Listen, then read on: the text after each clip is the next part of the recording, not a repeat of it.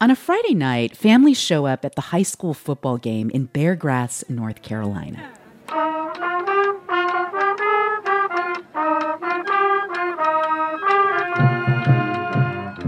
Bear Grass is a tiny rural town, population 93. Here we go, Blue!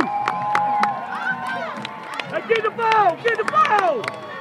A few miles from that football field, at the end of a dirt road in a well-kept trailer home, is where Brandon and Sylvia Cunningham live. Hey, honey. Now, they admit that there was a period of time when they were pretty irresponsible parents. I was always blowing money. I'd come home on Fridays, paycheck gone.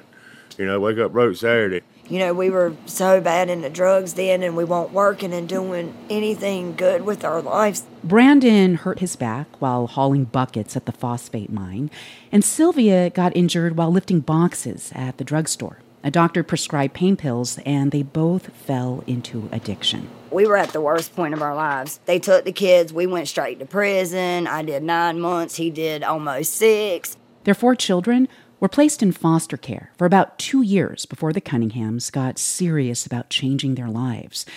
When children have been in foster care for 15 of the previous 22 months, federal law tells child welfare agencies to, in most cases, move to get them adopted.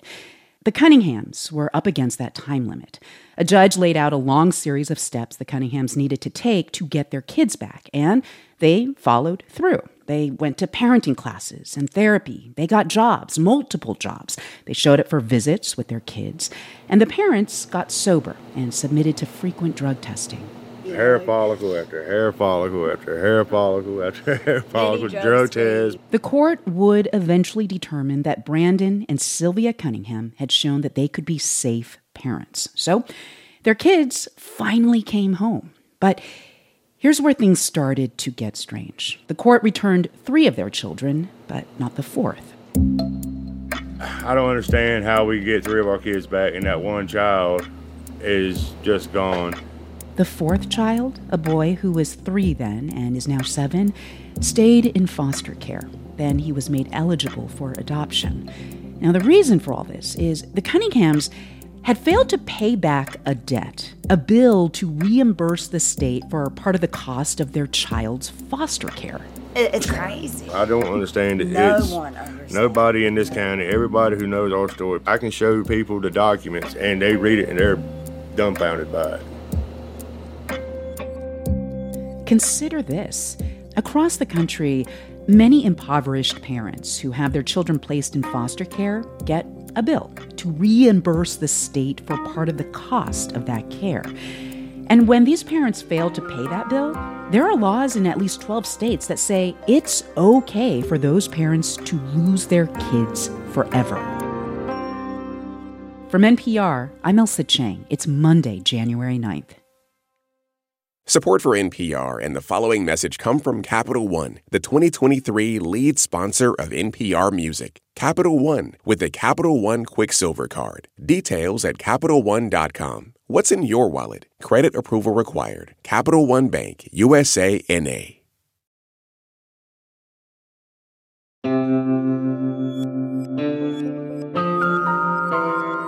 It's Consider This from NPR. In North Carolina, over the last 2 years, appeals courts ruled in 200 cases where parents faced losing their children, and failure to pay a bill to cover some of the cost of foster care came up in 30% of those cases. Now, most of the time, it was included with more serious charges like abuse or abandonment, where there seemed to be good reason to take children. But in a dozen cases, failure to pay some of the cost of foster care was the only reason, often when the argument to take children away wasn't so clear at all. NPR found multiple stories like that in North Carolina. One woman, the victim of domestic violence, reported her abusive partner to police. Her kids went into foster care, and she lost her children for failure to pay, even though she speaks limited English and says no one told her. One man says he was penalized because when he was in prison, he failed to put aside some of the pennies an hour he made from a prison job. And then there's the case involving Brandon and Sylvia Cunningham, the couple we heard from earlier. They followed all the steps laid out by a judge to get their 4 children back from foster care, but then the court returned only 3 of the kids. And the reason given was that the Cunninghams had failed to reimburse the state for part of the cost of foster care. NPR investigative correspondent Joseph Shapiro took a close look at the Cunninghams case and the laws that can keep families like theirs apart. Across the country, impoverished parents get sent a bill when their children go into foster care. It's a little-known practice. An NPR investigation last year showed it's a policy that leads to bad outcomes. Because in the vast majority of cases, kids go into foster care not because they've been abused, but for neglect. And neglect is often an issue of poverty. Parents are homeless or can't buy food. They're addicted. To get their kids back, parents need to stabilize their lives, and that takes money to rent a big enough apartment or buy a car to get to a job. The bill to reimburse the cost of foster care is often a big one, sometimes hundreds of dollars a month. We know that when families have additional bill, children stay in foster care longer, which is not what we want. That's Asia Schomburg, who is the Biden administration official in charge of foster care policy and funding. The goal is to increase the opportunity for economic stability and mobility and not adding challenges. And that's Tangela Gray, the top federal official for child support enforcement. A few months ago, after NPR's reporting, Schomburg and Gray put out new guidance and recommended to states that they stop charging and collecting money from poor families when their kids go into foster care. North Carolina's Department of Health and Human Services told us it was moving to comply with the new direction from the federal government. Officials in Martin County, where the Cunninghams live, did not respond to our requests.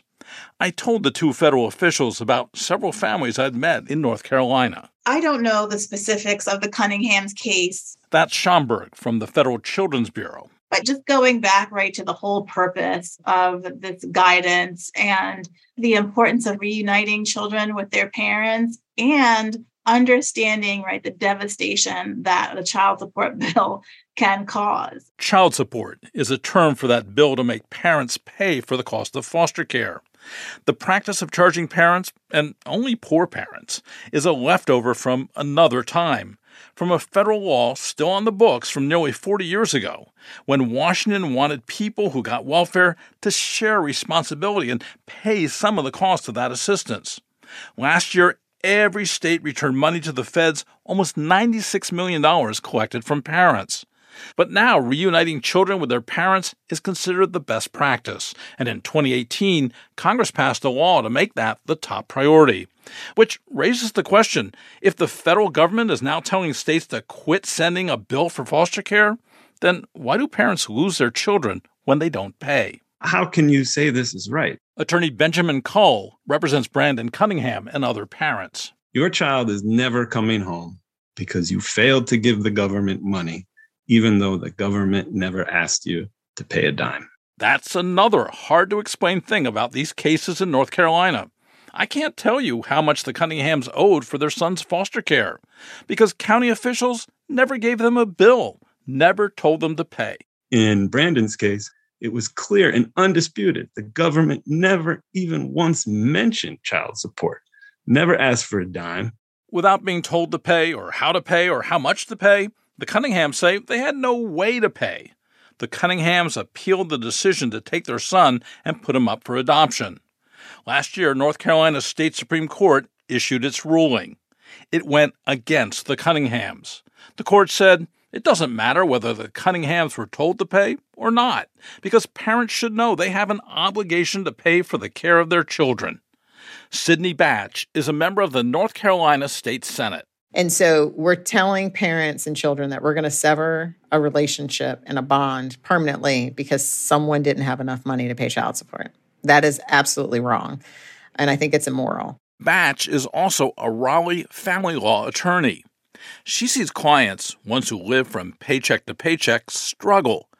Do they pay that bill for their child's foster care or on better, stable housing? Which is oftentimes and almost always a requirement to regain custody of your children.